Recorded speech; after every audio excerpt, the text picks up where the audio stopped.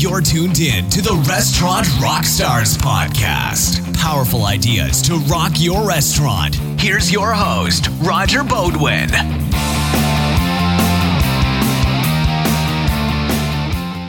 Welcome back, guys, to the Restaurant Rockstars podcast. I really appreciate you tuning in.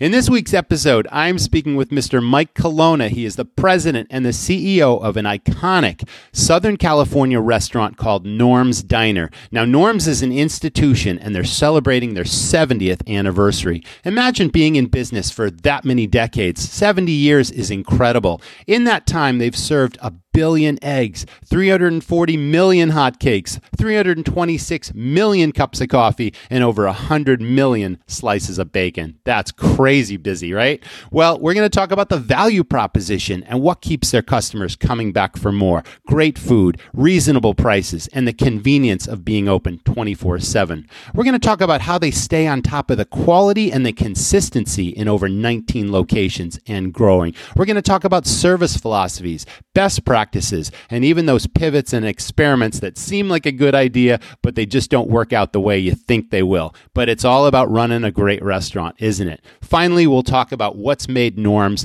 a legend in Southern California. So this is a great episode. You got to stay tuned. Thanks for tuning in. Welcome back, everyone. This is the Restaurant Rockstars podcast. And as you know, we feature legendary restaurants and top chefs and technology companies and all sorts of things that'll help you run a better restaurant. And I am so excited today because it's not every week that I actually get to interview the president and CEO of an iconic chain of restaurants that is celebrating its 70th anniversary. Today, I'm talking with Mr. Mike Colonna. And again, he is the president and CEO of a brand in Southern California called Norm's Diner. I'm sure you've heard of it. Welcome to the show today, Mike. How are you? Good morning, Roger. Couldn't be better in sunny SoCal. Well, you know, I lived in LA for a long time. I've been to Norm's. It is so iconic for so many different reasons, but why don't we start with the history? I know it goes back to 1949, so could you give our listeners and audience just sort of a glimpse back into the start of Norm's and how it became, you know, such an institution today? Well, Norm Roybach was, he was a very simple gentleman, but a very brilliant business person, and the story goes, which we've I think we've been able to verify through a lot of different people and family members, and actually some of the people that have been working with Norm. Some of our people have been around for over 40 years. It's amazing, but the story goes that he was a business person and he was looking for opportunities, and he was actually in the car dealership business. And legend has it that he was at Santa Anita enjoying a day playing the ponies, and he looked at the $1 window, the $3 window, and the $5 window back then. And the $1 window had a line around the corner. And the simple process was, I want to open a restaurant that has that $1 window, that value proposition. And so he took a location, first location. And he actually set it up like a car dealership where, you know, in the old days when you had the cars, those beautiful vehicles that had the big fins and the bumper and the chrome, they were always in well-lit showrooms. And so that passerbyers could see the cars, the animation of the vehicles from the street.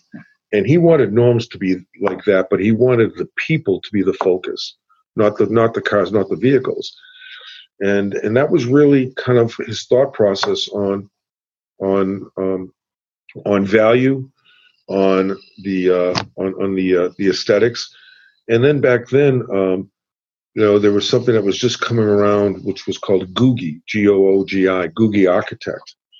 And if you know George Jetson or even LAX Airport, if you see some of the car washes or some of the older buildings that have these really interesting angles and lines and geometric figures and some really bright, robust coloring, he said, let's use the Googie design, which was really LA based or California based. Correct. Yep. And that was part of the aesthetics. You know, the brand or the business was really built on two main items.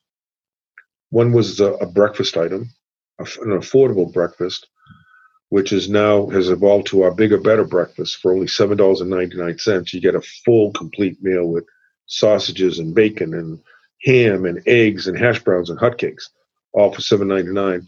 So back then he built it on a great breakfast item, and then he wanted a steak item, which he really liked T-bones. And so Norm's was really built on two items: a great breakfast item and a great T-bone steak. And very, very simple philosophy. Homemade, big portions, great value. Was it always open 24/7, or that came later?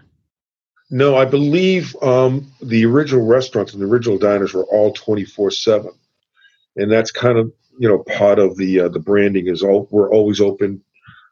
We never close. Where life happens. That was always part of the classic diner back then. And if that's true today, I know you're doing breakfast, lunch, and dinner, of course, and late night food. Is the entire menu available 24/7, or do you focus on breakfast, lunch, dinner during those day parts? No, you can come in. It's really on demand preference, so you can get anything you want any time of the day. You can get fish and chips at breakfast time. You can get bigger, better breakfast at late night. It's really your choice. And I think part of that evolution was in the early days, there were some third shift industrial factories. So although the dining preferences were a little bit different, you did have a lot of graveyard shift workers. I'm here in Long Beach, and Long Beach was actually the home of McDonnell Douglas. And if you see some of the older restaurants or some of the older bars, actually, they all have early morning or late night operating hours, and that was part of the graveyard shift of some of the blue collar, hardworking folks in LA. So it's also based on give the people what they want when they want it. Yeah, absolutely. Which really allows us to cut across multiple generations.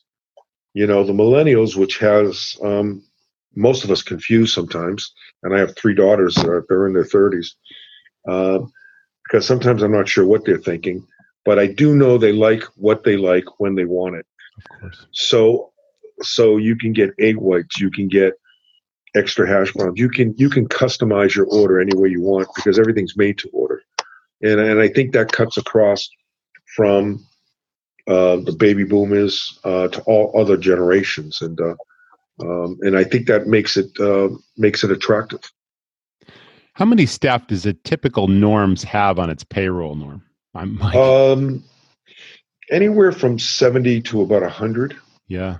We're opening up our new restaurant in Inglewood, California, which is a great location near the new stadium, and we're going to hire about 180 people, and we'll end up with about 130 because that'll be one of our biggest restaurants. So about 100 is kind of an average, I would say. Now, you mentioned that, you've had longevity of staff. You've had people that have worked at Norm's for 40 years, which is incredible. But we all know this is a labor shortage right now, and restaurants everywhere are struggling with finding and keeping a great staff. Are you having any challenges, finding enough people for all of your Norm's locations and to operate 24/7 and to have that kind of payroll and that number of employees in each location? It's really a difficult challenge. And even before the minimum, even before the unemployment rate was all-time low, I think it's around 3.4% in Orange County, which is basically 0%. Right. It's always been tough. The restaurant business has always been tough. It's not glamorous in some ways. You have to have a servant's heart. You have to have patience. And it's small transactions, so it's a lot of transactions. You're not selling the diamond ring for $5,000. You're selling a meal for $10. Our average check is $12. Our average breakfast check is $9. So there's a lot of stress, a lot of activity, and then you flip and go and walk into the kitchen. It's hot. It's working with food. It's difficult. You're on your feet. So it's always been tough, but I think part of our longevity in we just won the TDN 2K People Award for the lowest turnover in management and in hourly, and also the best culture. And that's a nationwide award by a pretty prominent company. And I think part of it is just the original culture was based on an owner-operator type of mentality. Run it like you own it is one of our mantras. Now, with limitations, we want consistency, and we have ownership and investors, but I think that entrepreneurial approach is something that is really, really powerful, and it gives people a little bit of an emotional relationship with the company and with the people. And we're not perfect by any means, and we do have some, we call it churn, which means you turn over the same people, and we're always trying to build that core. But we have benefits, we have healthcare insurance, we have 401k. You have to be an employer of choice to be competitive in LA, because there's a lot of great companies out here, not just in restaurant business, but in most industries. So one of the most important things I don't need to tell you is staff training. So I'm really curious about what it's like to onboard a new employee, whether that's front of house, back of house, what type of training they receive, and if you have specific recognition and rewards programs that that keeps the morale high and keeps the turnover low and that sort of thing. Why don't we start with the training and move on with that question? Yeah, for a little company, I would say we're pretty sophisticated. My background in my early days was with a company called Burger King, which, I cut my teeth with. And pretty simple, I liked Whoppers better than Big Macs, and nobody else would hire me back then. You could only get hired by the fast food joints, because you could never work in full service unless you had full service experience, and I didn't.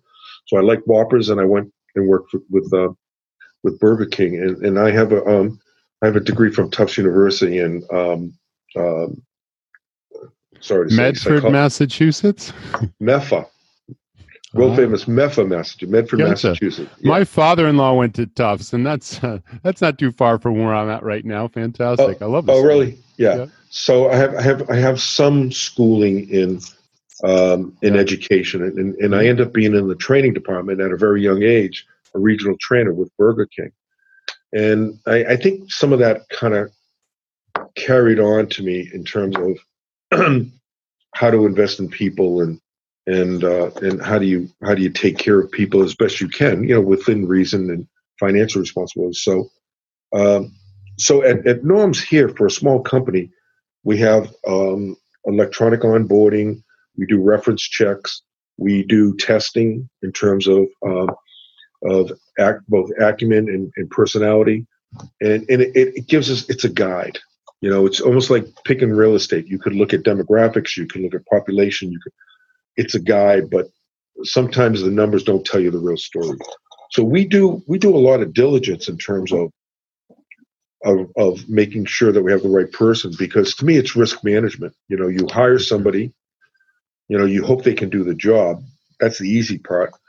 But the hard part is to figure out somebody's attitude, or as I mentioned, you have to have a servant's heart to be in this business. So we go through that process.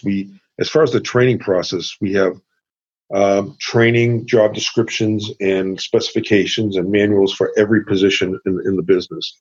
So you can get, and a lot of that is done online as well. So we've just upgraded everything from paper to online. And so we have tablets in the restaurants. And you have to go through a series of milestones before we let you either serve the product or serve the guest, produce the product or serve the guest. So, and then we have a pretty robust training department with field trainers.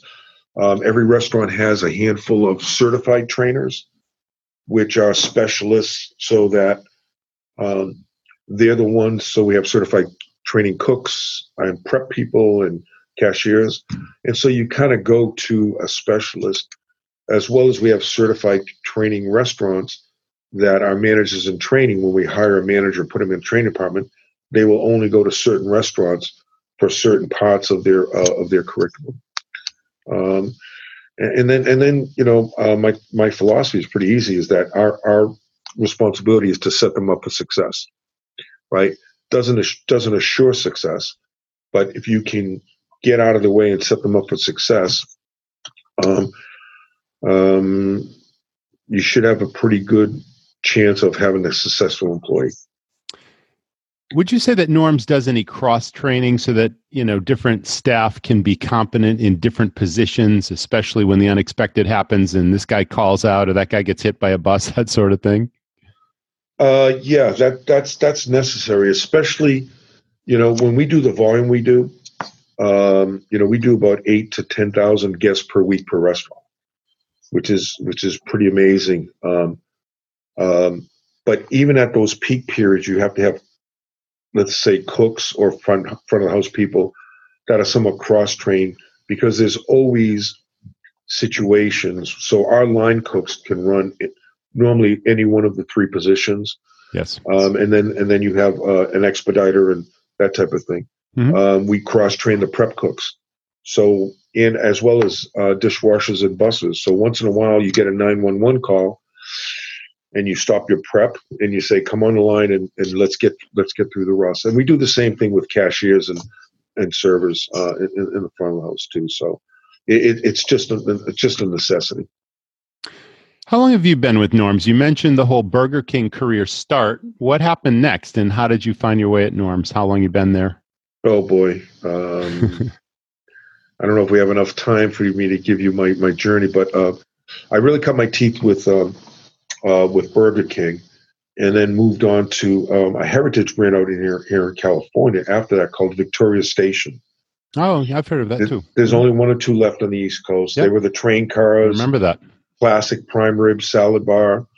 Back then there was a couple theme restaurants. Steak and Ale, Chart House is still around.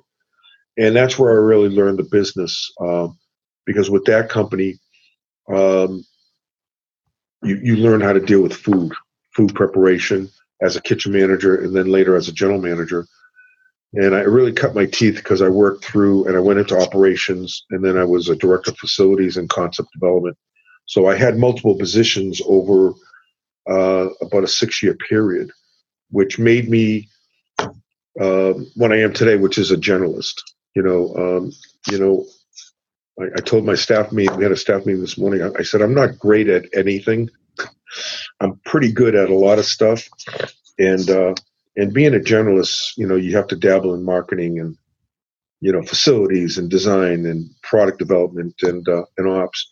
And I think the key is, at my role, is that you have to be able to select good people that are specialists. There's probably not a typical day for you at Norms, but how do you stay on top of quality control, consistency, all those attributes we talked about, the great food, the great service, the great value in 19 locations? Obviously, you can't be in every location all the time, but I'm sure you travel amongst the chain frequently, and you've got a chain of command, you've got good management team, but what would you say that would be? How does that work for you? I think great operations evolve around the general manager. Yep. Not to discount my multi-units that are field operators, regional managers. I have a vice president of operations. We have a training team. We have a field chef. So we have a lot of support people that go in and help deploy and train and, do the quality assurance evaluations. But it evolves around the GM. Our general manager tenure is probably on average about 20 years with Norms. And so if you have a right general manager, who's to me the chief operating officer of the restaurant, the rest is fairly simple. That person sets the standards, holds people accountable, hires. If you think about it, when you have the authority to hire the entire staff, and it's your standards, it's your ability to execute. So to me, it's really the foundation, or the keystone is the general managers at Norms. That's true. And there's a lot of longevity with that particular position as well. I mean, GMs have been around for a long time with Norms. Do they ever transfer from location to location? Does that happen as well? Sure. A lot of it is based on the needs of the individual and or the needs of the company. So there's a balance of what works. So we try to be careful with commute times, especially in LA. 20 miles, not a bad commute, but 20 miles in LA could be an hour and a half. Oh yeah. So we're conscious of that. We have a great bonus package, but it's based on profitability. So it's almost like a quasi owner operator ownership. And the higher volume restaurants make a little bit more money. So people that want to excel, they try to move from lower moderate volumes into higher volumes. Then we have the new restaurant openings, which is a great opportunity for the existing staff as well as us hiring from outside. So there is some movement, but it's a balance between the needs of the company and the needs of the team member. And I'm sure your financials are all standardized amongst locations, and you sort of have benchmarks that you have to hit all the time. I mean, we already covered the fact that you're providing tremendous value, but you're also doing tremendous number of covers, so you're doing well, on volume side of things. But you must be tight on costs and really obsessed with profit and, squeezing every economy out of each location. Yeah, I mean, the P&L, as I said before, we're fairly sophisticated. Besides Burger King Victoria Station, I worked for a few years in the early days with Boston Market, so I know what systems are. Mm-hmm. I was well educated by some great mentors and some great systems, some great companies. So we have we call them KPIs, key performance indicators. Yes. Besides the profit and loss statement. So any profit and loss statement is pretty simple. You have sales, cost of goods, labor, and then other operating expenses like rent and utilities.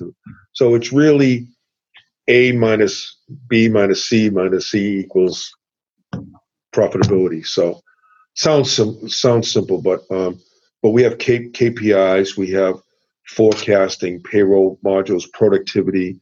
We have a theoretical food cost, which tells you if you do everything perfectly right based on your individual product mix of the restaurant, this is what you're in based on current purchasing, because it's perpetually updating your purchasing. This is what your food cost is. We add a little bit of slippage because there's waste in performance. So we have cost of goods indicators, labor indicators, and then and if I'm getting too technical, no, I get all this stuff. I've run restaurants for decades. Yeah. So and then as far as the other operating expenses, there's either fixed cost or variable costs, and we try to manage the variable costs, depending on moving up and down, and then we also look at flow through on a regular basis. So as sales increase or decrease, we look at flow through ratios. Very good. Do Norm's locations, do you own the real estate for your different locations? Is it a combination of both? No, we want to be an operating company, not a real estate company. I see. So we have leasehold interests in every location. Mm-hmm. And we'd rather take the funds and put them into new restaurant openings. And it's, I think it's the way to go if you're going to try to have some growth, because quite frankly, the real estate in LA is just off the Richter scale. So we're strictly an operating company. You must take advantage of the buying power of having all these different locations. You negotiate hard with your suppliers? Yes, but we treat them as partners. If you don't understand that your vendor is really a partner, and you can squeeze and you can negotiate, but you have to be realistic in terms of they're running a business as well. So we push very hard. When you're selling things as affordable as we are, we have a promotion right now where you can get steak dinners from $9.99. We serve a top sirloin, a New York strip, a T-bone, a porterhouse, and a filet. We have as many steaks as most steakhouses. So when you're selling things at these affordable prices, you're running really tight margins. Of course. So you have to operate tightly, and you have to purchase very, very aggressively. So, are you talking about the throwback menu for September based on the anniversary, or are you offering those steak dinners at those prices all the time? It's a limited time offer, but even our base menu prices. Yeah. The Bigger Better Breakfast is a basic menu price at $7.99, Mm-hmm. anytime, all day long. You get a similar meal at a competitor, which I will remain nameless. You're probably $2 to $3. Every dinner entree that we sell comes with soup, homemade soup, and fresh hand cut salad. Every entree. So most other companies will charge you $3 to $4 for soup and $3 to $4 or maybe $5 for salad. Right, it's included. Right. So we're giving great value. No question. And part of that is how we purchase, but we also produce from scratch. So we scratch make a lot of products, which adds a little bit of labor, but actually decreases your food cost. Correct. Let's talk about marketing and brand building. Over, 7 decades, has the brand evolved, or is that pretty much stuck to the formula of what's always worked? We talked about the Googie architecture. I think that's brand building unto itself, because the architecture and the ambiance of the restaurants are a draw in and of themselves, right? Mm. And then there's, the repeat business and the loyalty of the clientele that's been coming year after years, and generations of the same families have been going to Norm. So there's that word on the street buzz. And then obviously in this day and age, there's a lot of social media. But what's the core of your brand, and how do you continue to sustain and build that brand today? I mean, where life happens is really kind of the core of the brand. LA is so diverse, and our locations are diverse in terms of, you go to Huntington Beach versus downtown LA, Van Nuys. We have a large Hispanic base, but we're multiracial, multi-generational. So the brand Where Life Happens is really kind of the foundation, because anybody could be satisfied at Norm's, whether it's product selection, whether it's time of day, whether it's affordability. And I think that's the essence that we try to portray in our marketing. And it's really trying to take advantage of this emotional bond that you have. Great brands have emotional bonds with their guests, with their clients, with their customers,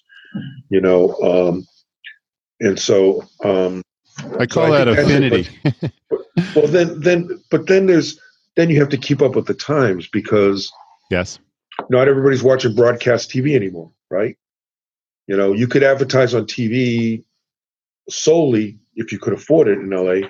20 years ago, you had ABC, NBC, CBS. There's so much in social media. This little thing here has revolutionized marketing in terms of how you can get to the guest. So we've really evolved in terms of core media, social media. We have a loyalty club that we started 5 years ago, and went from a base of 0 to we have over 250,000 people on our loyalty club, which we can communicate through either email or through text or through messaging. We're doing a lot more through social media. But it all evolves around the fundamental principle of the brand, and great food and affordability is kind of the theme of everything we try to do. Now, the television and film industries has also found Norms, and you've been featured in, iconic shows. I think there's a Seinfeld connection there. There's some pretty iconic movies as well. And that's just free press, right? And you can't argue with that sort of thing when that happens. Well, we're trying to take advantage of that on a regular basis. But this year in particular, with our 70th year anniversary, yes, we just hired a very talented PR firm that brought a new approach in terms of how do we take advantage of this messaging.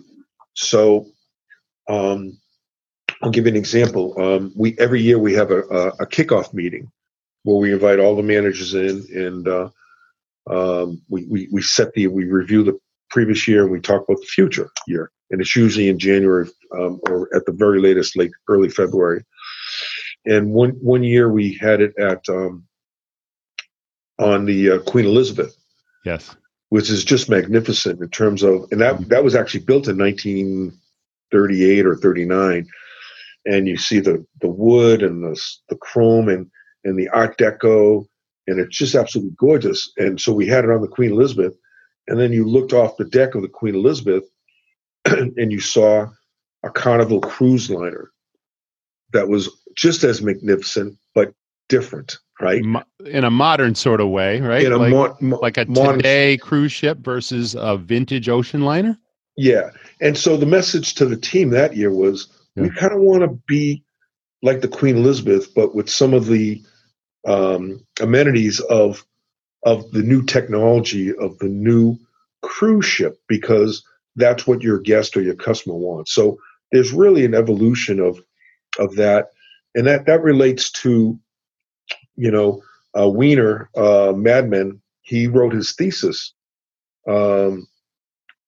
based on Norms, because when it was in school, I think he was at UCLA. He used to go to our La Cienega restaurant, and and you're a college student that doesn't have a lot of money with a laptop, and so we just cut across, all generations and all, you've got the white collar worker with the tie from a government building, sitting next to the mom with the kids, and so we try to take advantage of the industry, the Hollywood industry, but we want to stay true. Years ago, we had an ad that showed a bunch of guys playing basketball on the water, on the beach, and it was like all California themed and sunny LA and like that. We adapted that, and I wanted to see guys playing basketball, hoop is what I call it, on a hard top in LA, and when the ball goes through the net, it's chains. It's this organic feel of what LA is really about. So LA is the beautiful women on the water on the beach, but LA is also playing hoop on a hard top, multiracial, basketball players all playing a great game. And that's to me what we try to be. We try to relate to all cuts. Well, there's some pretty extraordinary statistics of what you've served in 70 decades. I think it's over 1 billion eggs, 340 million hotcakes, 326 million cups of coffee, and over 100 million slices of bacon. Like, that's extraordinary. Like, who else can say that? No, not bad for a little company, huh? That's part of your marketing as well. Like, I think that's pretty hard hitting. Yeah, we're actually playing up because we really believe it. Yeah. Davy versus Goliath. We're obviously Davy, and we're going to war with some big companies that have big marketing budgets, and nobody does the type of business we do per square footage, except for maybe Cheesecake Factory. Wonderful company, but they're 3x what our menu price is, so $30-$40. So yeah, it's interesting you mentioned the Cheesecake Factory. I interviewed their chief culinary officer last week, so he's an upcoming episode as well. And again, another iconic brand, a whole different type of situation, type of concept than what you're doing. But I mean, I would say that we're talking about competitive advantage here. And I think we're all competitive in this business, and that's what makes it fun. And the passion runs deep, and that's obvious in talking to you as well. Let's shift. Go ahead. Just one point. Yeah. I think Norms, the way this thing has evolved, and I think we've made it better. We've evolved from 5 years ago. We've refreshed buildings. We're doing new things. We have new restaurant designs. We're more creative, I think, with culinary. So we're trying to keep people's interest, but we've evolved. But the basics of principles of brand, it's hard to have a veto vote at Norms. So you could be sitting with your girlfriend, with your mom, with your friends, with your in-laws, with your kids, with your boss. It's virtually impossible to have a veto vote against Norms, because you can get whatever you want, whenever you want it. And that's not a bad place to be. You're still expanding. I mean, you mentioned new restaurant openings. Do you anticipate so many restaurants per year that will continue to open in the right locations as they become available? Is that Yeah, ongoing? we're right now. We opened up 2 last year. We'll open up 3 this year, and we have 3 next year, which is 2020. And then that's probably a good rate for us, 2 to 3 per year. Based on our infrastructure, we could get a little bit more aggressive, but we're trying to be very careful, very cautious with restaurant site locations. And right now, in the near future, we're going to stay put in SoCal. Is what the plan is. I think we'll at some point, because of the amount of business each restaurant does, at some point we're going to be limited because of cannibalization of existing restaurants. But the near future is SoCal right now. I believe this thing can go anywhere. I was going to ask you that question. I mean, clearly Miami would be a next step, right? And those types of cultures that that your brand would translate to. Yeah, I'm interested to hear why you made that decision, or if it's a possibility down the road. Oh, absolutely, absolutely. I mean, if we're not in Nevada or Arizona in the near future, I'd be very surprised. Mm-hmm. And then Texas would be wonderful. Southern Florida, I know that area very well. So this thing has a lot of different sweet spots in terms of diners. Sometimes you get lucky a little bit too. I'm an East Coast kid, and I used to go to the Connecticut and New England diners, which are totally different, or the New York diners, than the classic West Coast diners. I did as well. Yeah. The old stainless steel or aluminum diners of, the 50s vintage and that sort of thing. I mean, my family and I went to those all the time. Yeah, big menus. Yeah. You get whatever you want, extravagant desserts. Mm-hmm. And when I say you get lucky is breakfast really became cool again, probably maybe 10, 12 years ago, and because it's healthy if you do it right, it's your choice of what you want, how you want it, and it's affordable, and you can eat it day or night. So when I say you get lucky, I just think the evolution of breakfast which is obviously a foundation of norms. There were a couple norms years ago, 30, 40 years, 20, 30 years ago, where the management at that time took out the counter stools because nobody wanted to sit at the counter anymore. And I was weaned on Dunkin' Donuts, right? You would sit at the donut shop, and then sitting at the counter wasn't cool anymore. And now it's cool again. People like to be by themselves on their laptop instead of being at a table alone. So I think the evolution of the industry is sometimes in your favor, right? I would agree with you. And it's interesting you bring that up because I've been out of the restaurant business for 5 years, other than the consulting and the coaching and and what we do with Restaurant Rockstars. I sold my restaurants 5 years ago, and about 8 weeks ago, I just bought another place, and it's a breakfast and lunch place with a classic New England counter service. It looks like it's from an old diner, and this particular concept we believe has legs in New England, and we're going to expand after we tighten up the ship right now, but we'll open up other locations, and we think that that's iconic as well. A far cry from what Norm's is, but it's a start. I'm starting all over again after 25 years in the business. Mm-hmm. Yeah, and breakfast has evolved itself. It's right. We're playing with a little bit more sophisticated breakfast. So, we've added a couple different omelets, different burritos and handhelds, and we're just getting, we're having different sauces and toppers, and because you have to play within the comfort food that we serve. There's so many ways to do a product. We serve one of the best meatloafs I've ever had in my life, and it weighs about 3/4 of a pound. When you pick it up, the plate bends, and we got this brown gravy on it, and we add a bacon strip on it, and you get it with homemade mashed potatoes and green beans and soup and a salad.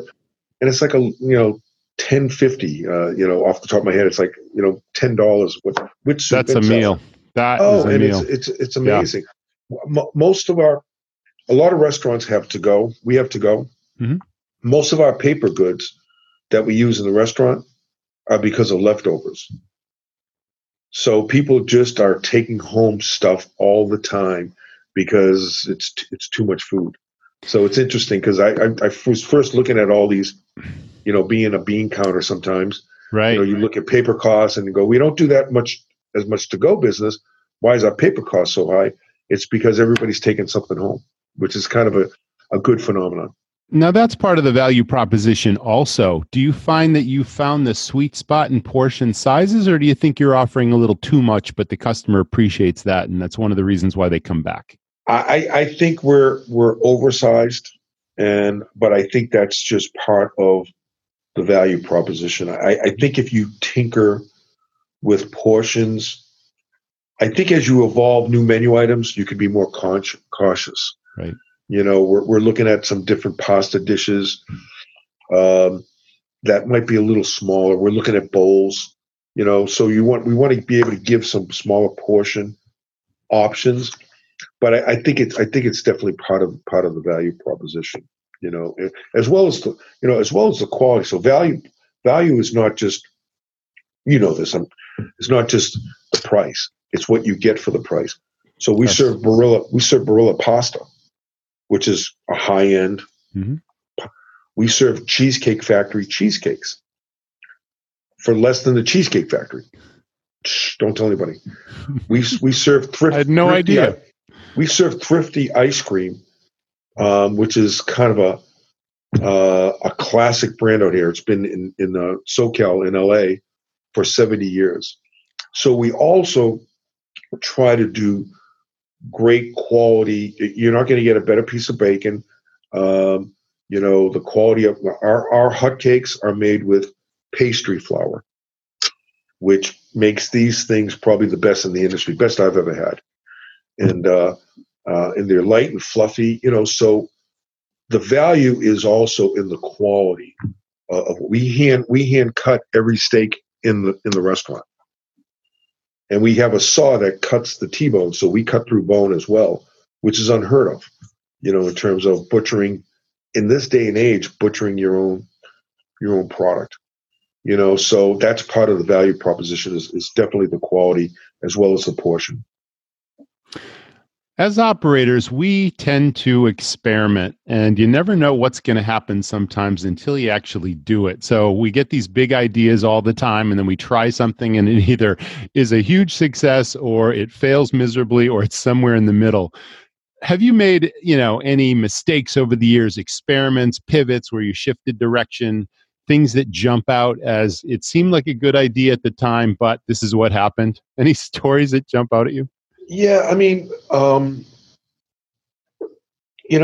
couple of things. One is I underestimated the volume and the traffic, and I've got a lot of experience, and I cut my teeth as a chief operating officer, as an operator, and then a chief development officer before I took on this role.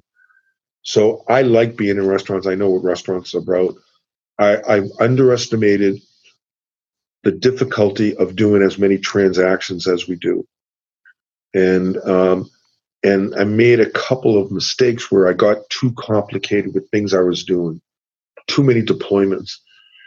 And it was at the point where the ops team in the field were going, "Hey, Kelowna, please slow down. We can't get all this done. And let's sell gift cards and do this. And at the same time, we're going to have this promotion. And by the way, we're going to have a bounce back." And all of a sudden you see a bottleneck at the register because there's too much stuff happening. So I would say underestimating the complexity of being able to do this volume was one thing. And then, menu development wise, we probably tried 8 different desserts, because we don't sell a lot of desserts because people are just full. Right? Oh yeah, exactly. I'm getting that feeling. Right? Yeah. So we tried little desserts, big desserts, cheap desserts, expensive desserts, chocolate, and we just went around the circle. And what we found was now with this association with Cheesecake Factory, which is the high end, and then Thrifty Ice Cream, which is really good quality ice cream, but it's a very affordable price. And we do sundaes and brownies. So it took me a while to say, not wave the white flag, but to say, listen, let's keep the dessert line simple. And some of the desserts that we have can carry to go, and we do take home promotions with desserts. So instead of trying to force you to eat a dessert in the restaurant when you're already full, we have it as an afterthought. Would you like to take something home with you? Great, absolutely. And, but that took an evolution of time. So yeah, we made a few mistakes.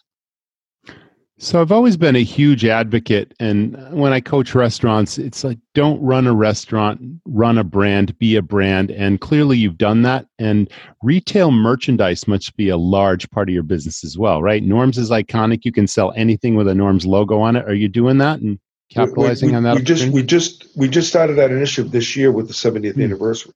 I see. So I'm really excited about it.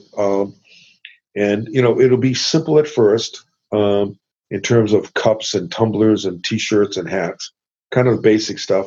It'll start off with the 70th anniversary as kind of the promotional theme.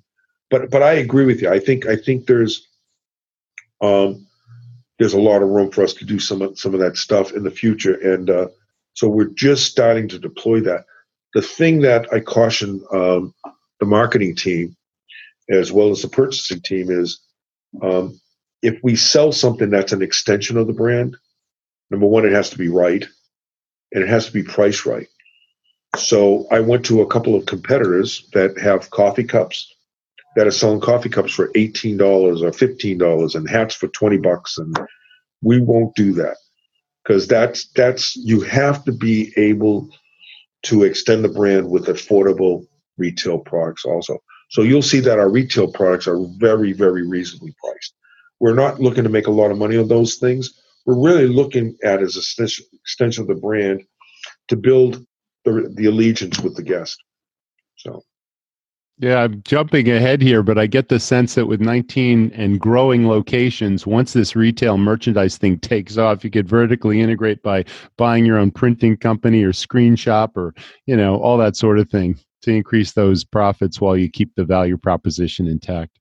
Yeah, we'll get there. There's a lot of good companies that do fulfillment centers that we're involved with now. So we're trying to make it an easy for the operations to execute and easy for the guest. And then we're going to evolve to online ordering, et cetera, et cetera. So all that stuff will get queued in a planned manner. How many seats does a typical Norms location have? Anywhere from 180 to 210. Oh wow! We have one small restaurant. Yeah. Two small restaurants that have about 140, 145. But about 180 is our is to 200 is our sweet spot. Anything larger than that, it's tough for a single line kitchen to execute.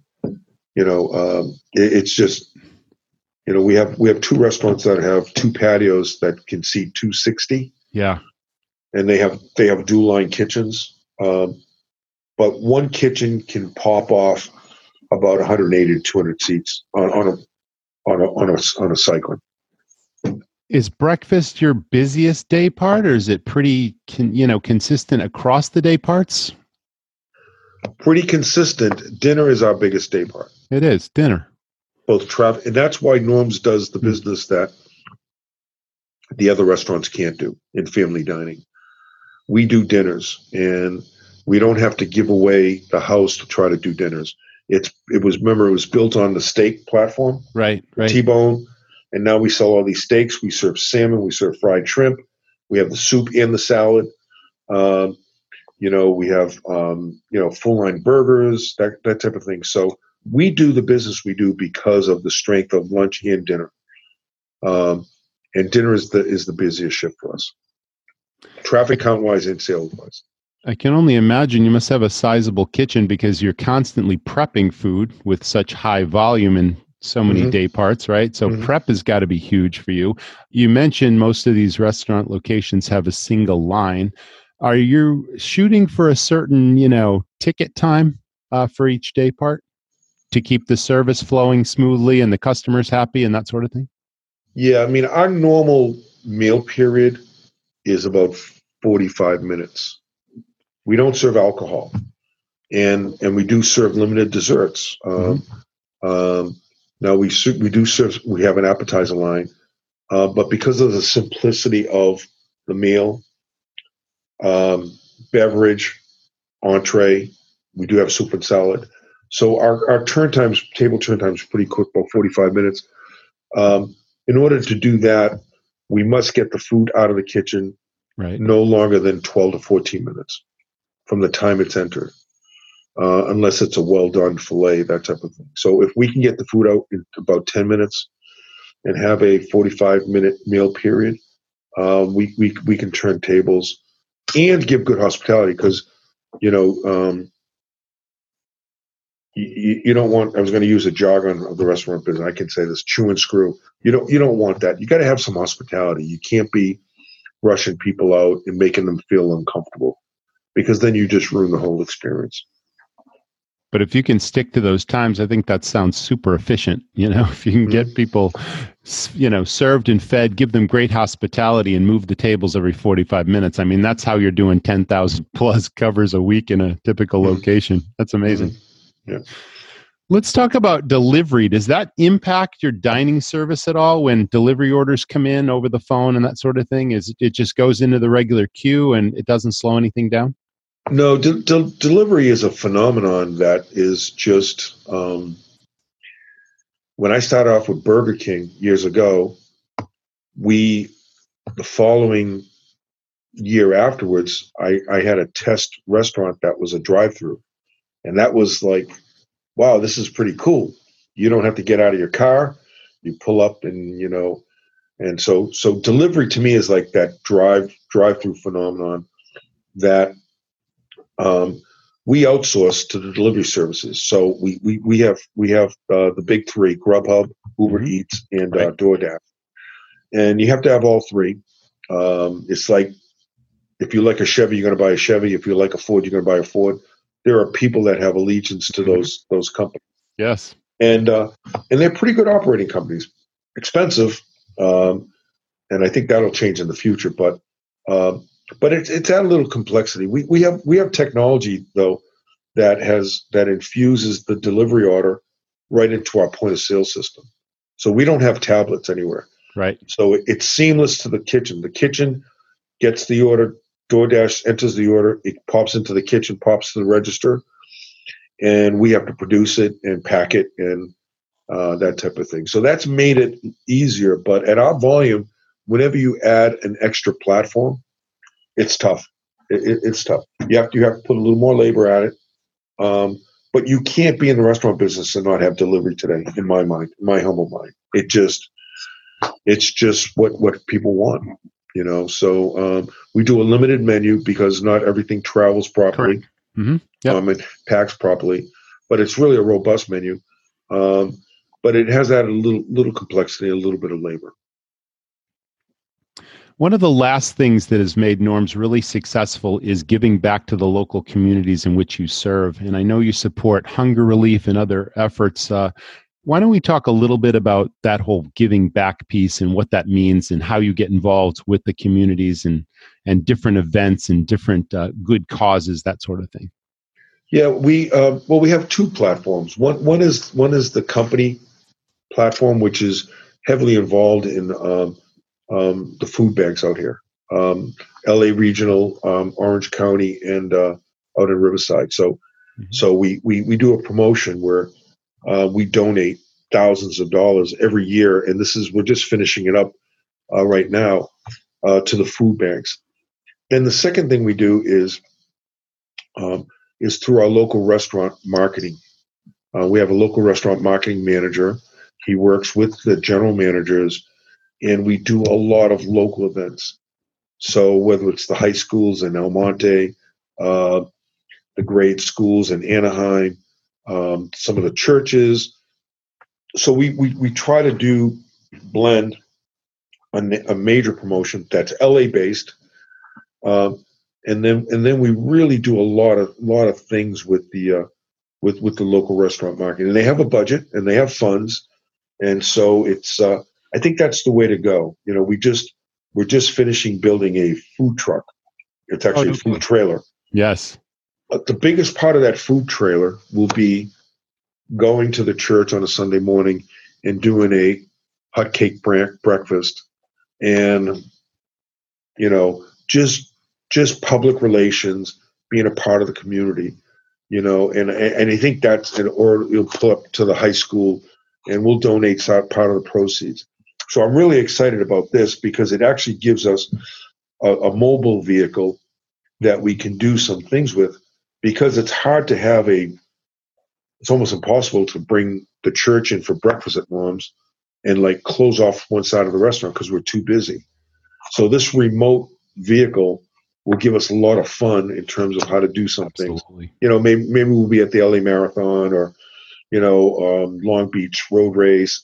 There'll be business opportunities for it, but I think a big part of it is churches, schools, city hall, that type of thing. Yeah, so it's goodwill in the community, and it's also further brand building for Norm's. I'm sure it's going to be, absolutely make those trailers look exactly like the restaurants do. Yeah, there might even be some. It's actually we just saw a design element that's pretty cool. It's pretty fun. Excellent. Well, I look forward to you rolling that out. Last question, Mike. Let me ask you if you could give our independent owner-operators some best advice when they want to move from their single successful location into another location and then ultimately multiple locations. What's the first and most important things they should do, and what should they not lose sight of? Well, I think you have to make sure that you understand the concept, which is interchangeable with the brand, because concepts may not work in every location depending on the niche, right? So Mastro's is not going to work in our Sloss and Huntington Park location, right? It's too high end, it's right, et cetera, et cetera.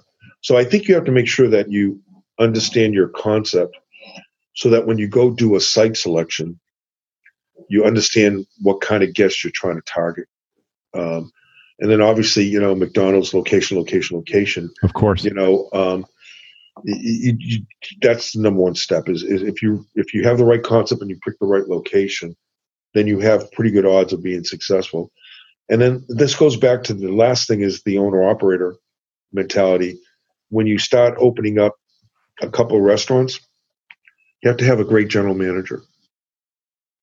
If you hire the right general manager, they will execute.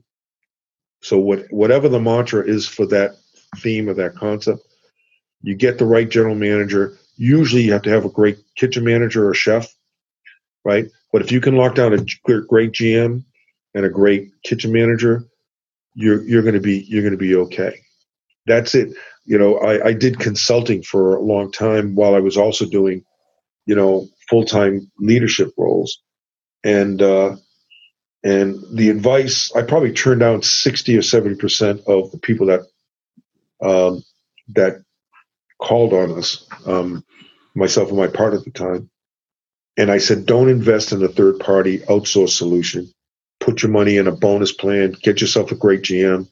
And that would be my simple advice. Know the brand, pick the right location that matches up, and then hire yourself a great general manager.